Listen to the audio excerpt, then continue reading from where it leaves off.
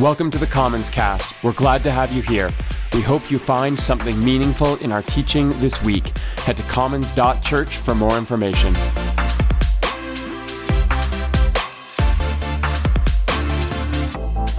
We are more than halfway through Eastertide and 2 conversations into our current sermon series, Make Good Choices. And this is a short series, just 4 conversations in 1 Corinthians to glean some ancient wisdom for our decision-making today.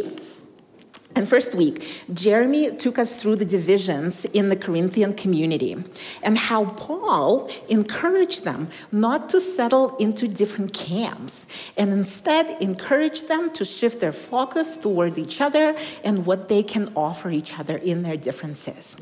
Last week, we looked at loss and disputes, and Bobby walked us through how the Corinthians handled or really mishandled conflict and diversity in their community. Bobby also gave us some great practical tools for discernment. So if you missed that sermon, make sure to catch it on our podcast. It's a great one. Next week, we will talk about relationships, and Jeremy will be up here again. And today is a fun one. We are going to talk about food, but also idolatry, individualism, dominance, all the great stuff. Who would think that all that can be connected to something so basic as food? But we all know food is never basic. Did you know, for instance, that pretzels are a traditional Lenten treat? I learned this year. Apparently, the shape comes from the shape of arms crossed over your chest in prayer, and they used to be only available during Lent. So, here's a spiritual practice for your next Lent. Eat pretzels. But joking or not, food is important. It is the most fundamental physical need of the human body, but it is also a force that shapes so much of our personal, communal, and spiritual lives. Food is about history and identity. It's about tradition and power, and of course, theology.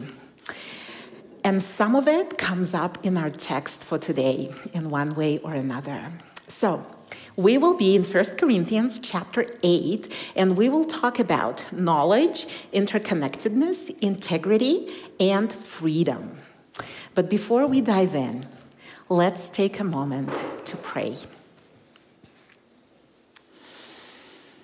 Loving God, as we take a deep breath to quiet our minds and connect with our bodies, to be present in this room, on this beautiful day, we make space in our hearts for gratitude.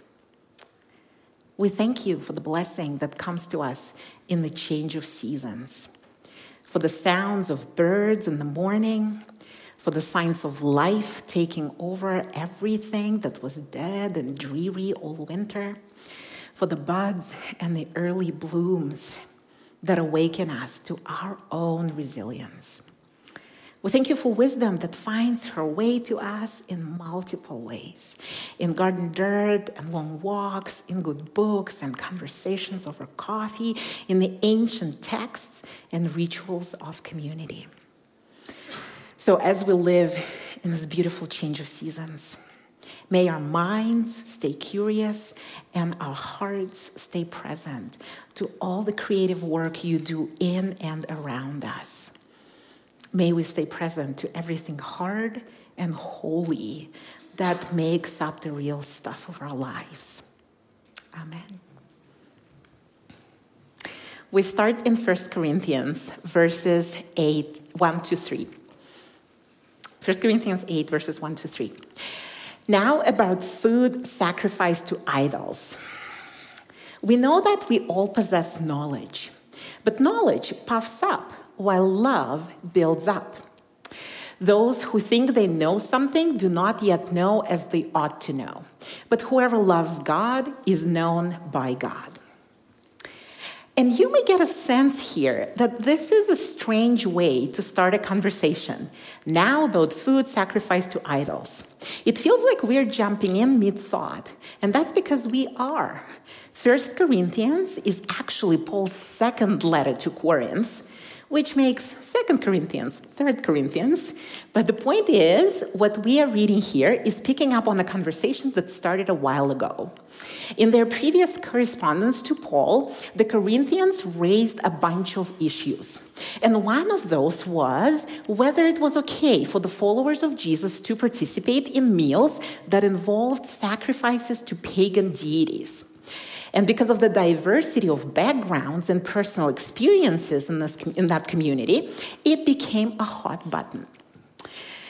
The thing is, there are some really good arguments on both sides of the discussion.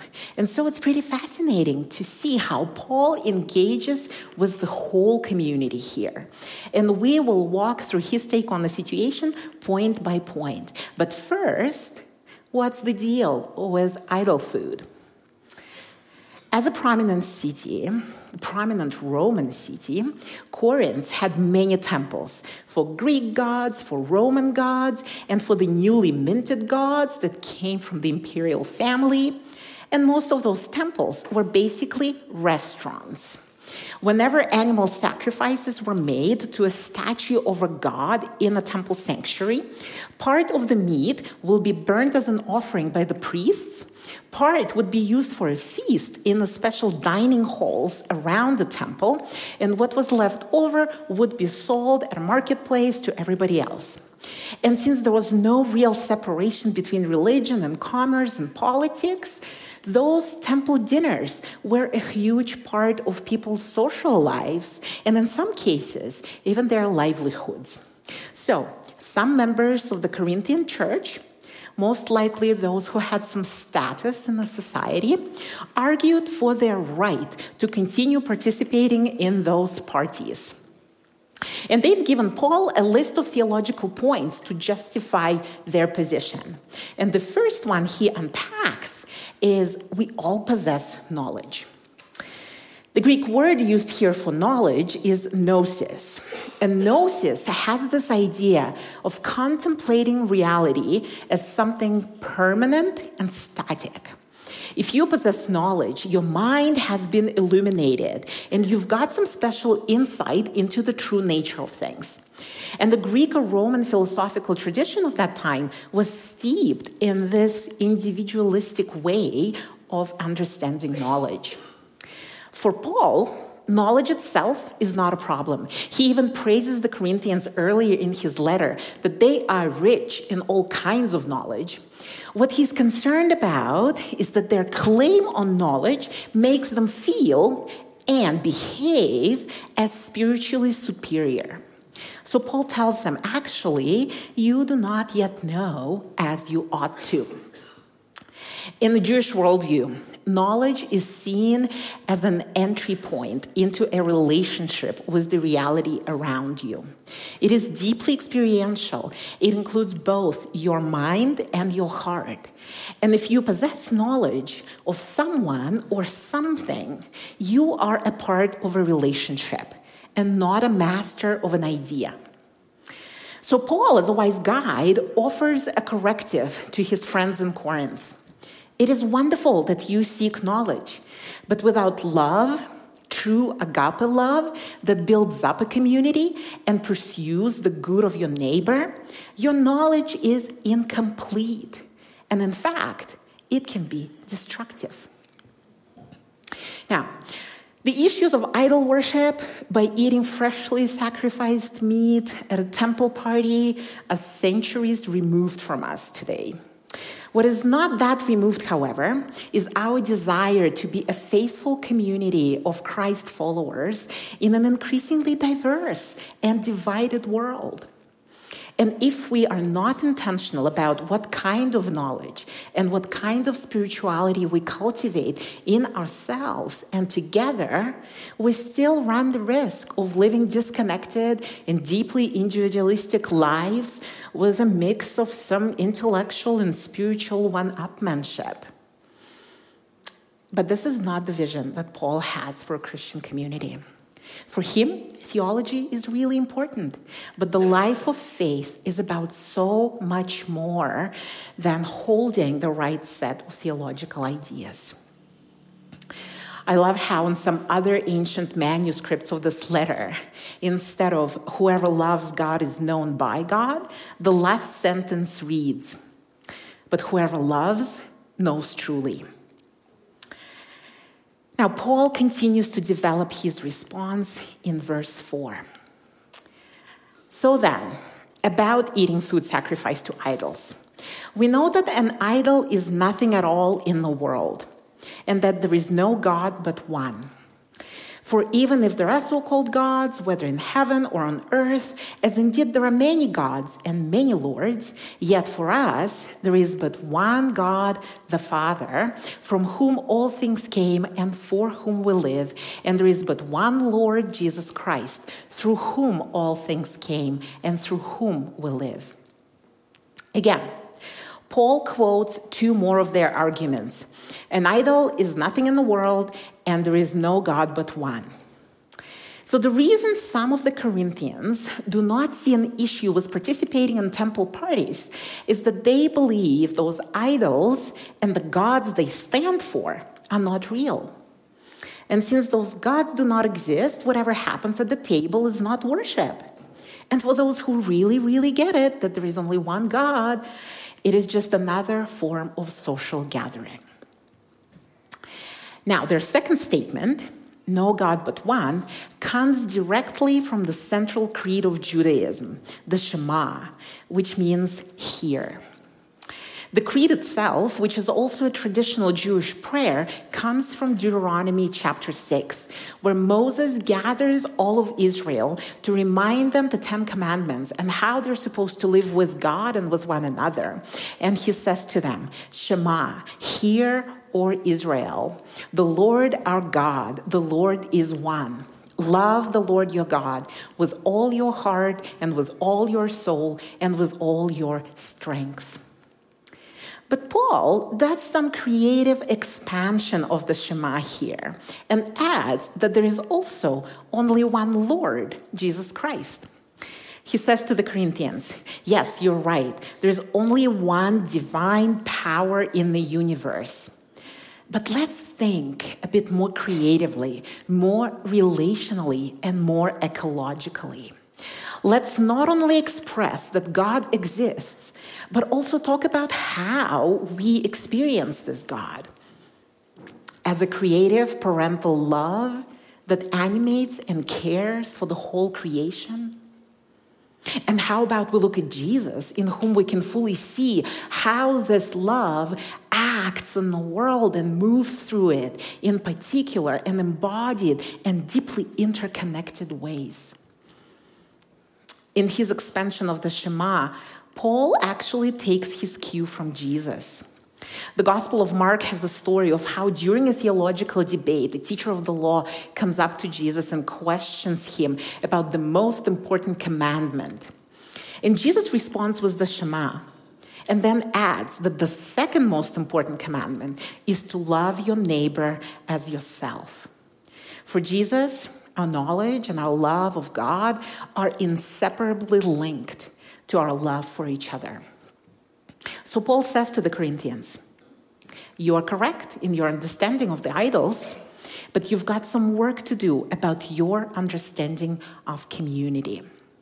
God is the one who creates and keeps us, and God is the one who calls us to become the keepers of people too. Knowing God is not about just knowing that God exists. It is about developing an awareness of our deep interrelatedness with the divine, with creation, and with each other. And in Christ, this interconnectedness is both a given and something that we need to work on. Kendall Vanderslice, a food theologian and a baker, writes that the gospel is a story of meals, opening in a garden and ending in a feast. In our scriptures, meals end in death, and meals offer new life. The act of eating is central to our separation from God and one another. It is central to the unity we find in the Eucharist. Whenever we share the bread and the cup, we honor this interconnectedness. We rehearse and we practice our story of people who are being made whole together. And yet, our tables can also be places of conflict, and food can keep us apart. That is why next Paul encourages his friends in Corinth to respect the story and the integrity of those who feel differently. So verse 7, but not everyone possesses this knowledge. Some people are still so accustomed to idols that when they eat sacrificial food, they think of it as having been sacrificed to a god. And since their conscience is weak, it is defiled. But food does not bring us near to God, and we are no worse if we do not eat, and no better if we do. Again, Paul picks up on another theological idea of the Corinthians. What we eat does not matter because food does not bring us closer to God. And right here, as a masterful host of a party, Paul equalizes both of their friends, the strong and the weak. You're right, food is morally neutral. You're not less spiritual if you choose not to eat pagan sacrifices, and you're not spiritually stronger if you do. What is not neutral, however, is violating your conscience or creating such environments in which one feels pressured to go against their inner compass.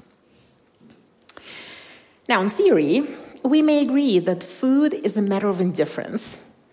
In theory. In practice, we are very attached to our food and what it means to us. Let's be honest, we are pretty passionate about what we eat, where, with whom, because our food tells stories of who we are. Cultural anthropologist Eugene Anderson writes that food is second only to language as a social communication system. Food ties us to places and to relationships on a bone-deep level. Our recipes carry memories of where we come from and who we have become and who's been part of that journey.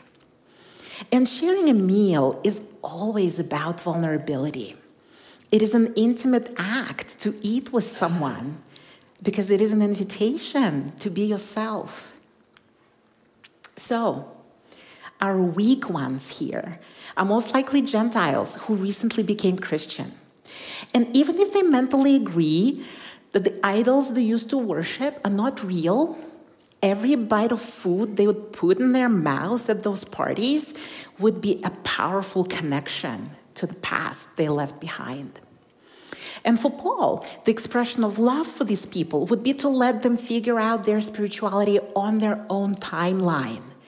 Change can happen in the blink of an eye and then take years to fully arrive.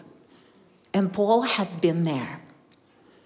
Jewish food laws were strict to begin with, but it's said that the Pharisees had 229 rules related to food and table fellowship.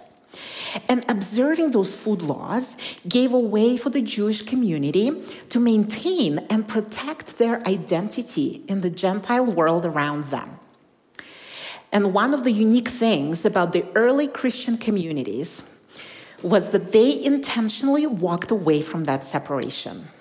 There was a healthy respect for Jewish dietary restrictions, but in those house churches, Jews and Gentiles met over meals, worshipped at the table together, broke the bread, and shared the cup. It was an embodied practice of their reconciliation in Christ. Eating together meant writing a new story. And as someone who used to live and breathe the Pharisaic tradition, Paul knows firsthand that the full alignment of your beliefs and your praxis needs to be approached with care. It takes time for our knowledge to filter through to our hearts. It takes an environment that would support the healing of our outer and inner splintering.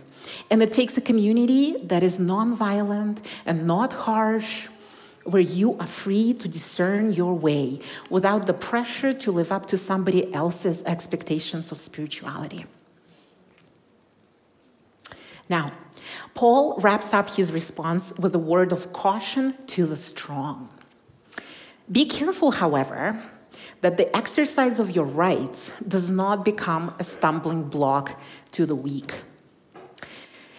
And this one sentence is Paul's summary of what's at stake in this issue. He uses a complex term here, exousia, which NIV translates as rights, but another primary meaning for it is freedom. So the strong Corinthians not only argued that they possess knowledge, for them, possessing knowledge equals freedom, equals rights to participate in those temple parties. They also encouraged their weak fellow members to come along to strengthen their spiritual muscles and become free from the superstitions of their former life. And Paul doesn't outright tell them to give up those meals. Not yet, at least. It's coming. The prohibition is there in chapter 10. But at this point, he just wants them to consider the impact of their choices on the wider community. And he does it in three ways in the end of this chapter. First, he contrasts their freedom with a stumbling block. And the stumbling block imagery comes from a Jewish metaphor for life as a path that one walks. And to place a stumbling block in someone's way meant to intentionally harm that person and put them in danger. Then in verse 10, Paul moves to irony. He says, "You are not wise guides in matters of spiritual maturity if your knowledge emboldens the weak to go against their conscience." And to embolden here literally means build up, the same verb that Paul used in the beginning of his argument about love building up. So he tells them that all this building up of others that you've been doing by asserting your own freedom and your rights is very questionable. And finally, he again taps into their relational consciousness. Those people are not just the weak who need to get on with the program. They are brothers and sisters for whom Christ died also. They belong to the body of Christ, and to wound them would mean to wound Christ himself. Paul's message to them is this: let your knowledge and your freedom be put in the service of love. Make choices that would take care of your relationships. Before we wrap up, I want to show you a picture my mom sent me a couple of weeks ago on Eastern Orthodox Easter. Here you go. I don't know if you can see it clearly, but it's my mom's dining table with 15 paskas that she made for Easter. For context, it's just my mom, dad, and grandma living in the house. And my mom bakes 15 loaves of Easter bread. She was so proud, and I wasn't sure with what emoji to respond. Yay, Mom! I mean, clearly food is her love language. What you need to know about my mom, who made those 15 loaves of Easter bread, is that she doesn't actually identify as a Christian. My mom is an ethnic Tatar, and she and most of my extended family on her side would identify as Muslim.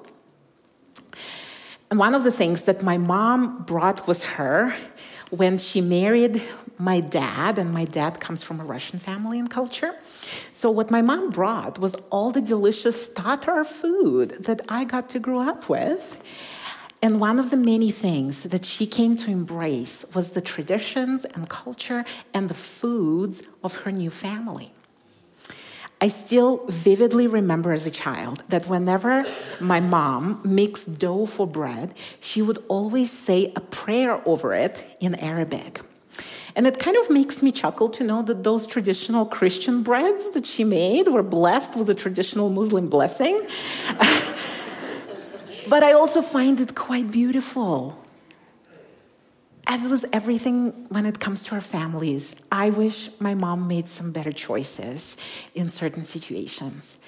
And so much of her journey is a mystery to me still. But I'm growing in appreciation and gratitude for the ways she has continued to hold multiple parts of her identity in peace. And how the choices she has made to learn and to welcome what is different made space for me to make my own choices later in life. And maybe this is what we can take from today.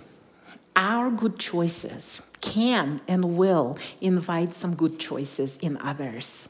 And all of us will be all the better for it. So as you go into this week, maybe there's some choices that you need to make to take good care of yourself and of your relationships. So take time with them, think through them, maybe make a plan. And if you have a chance to gather around the table, talk about how the food in front of you connects you to your own stories of who you are and what you love and with whom you belong. May you share of yourself freely. Let's pray. Loving God, you delight in our stories. You bless us with food and relationships we treasure and protect. And you give us strength to keep healing the world through love. But love is such hard work. And being present to each other in ways we need it does not always come easily to us. Would you forgive us any unkindness to those we've been given to love? And would you renew in us the sense of our solidarity and belonging to each other? And as we continue our personal journeys toward wholeness, would you continue to shape us into people of generous welcome? May we listen with curiosity and hold space with care. And may our choices lead to the fullness of life in us and around us. May your grace, peace, and love be ours this week and always. In the name of the Father, and of the Son, and of the Holy Spirit, we pray. Amen.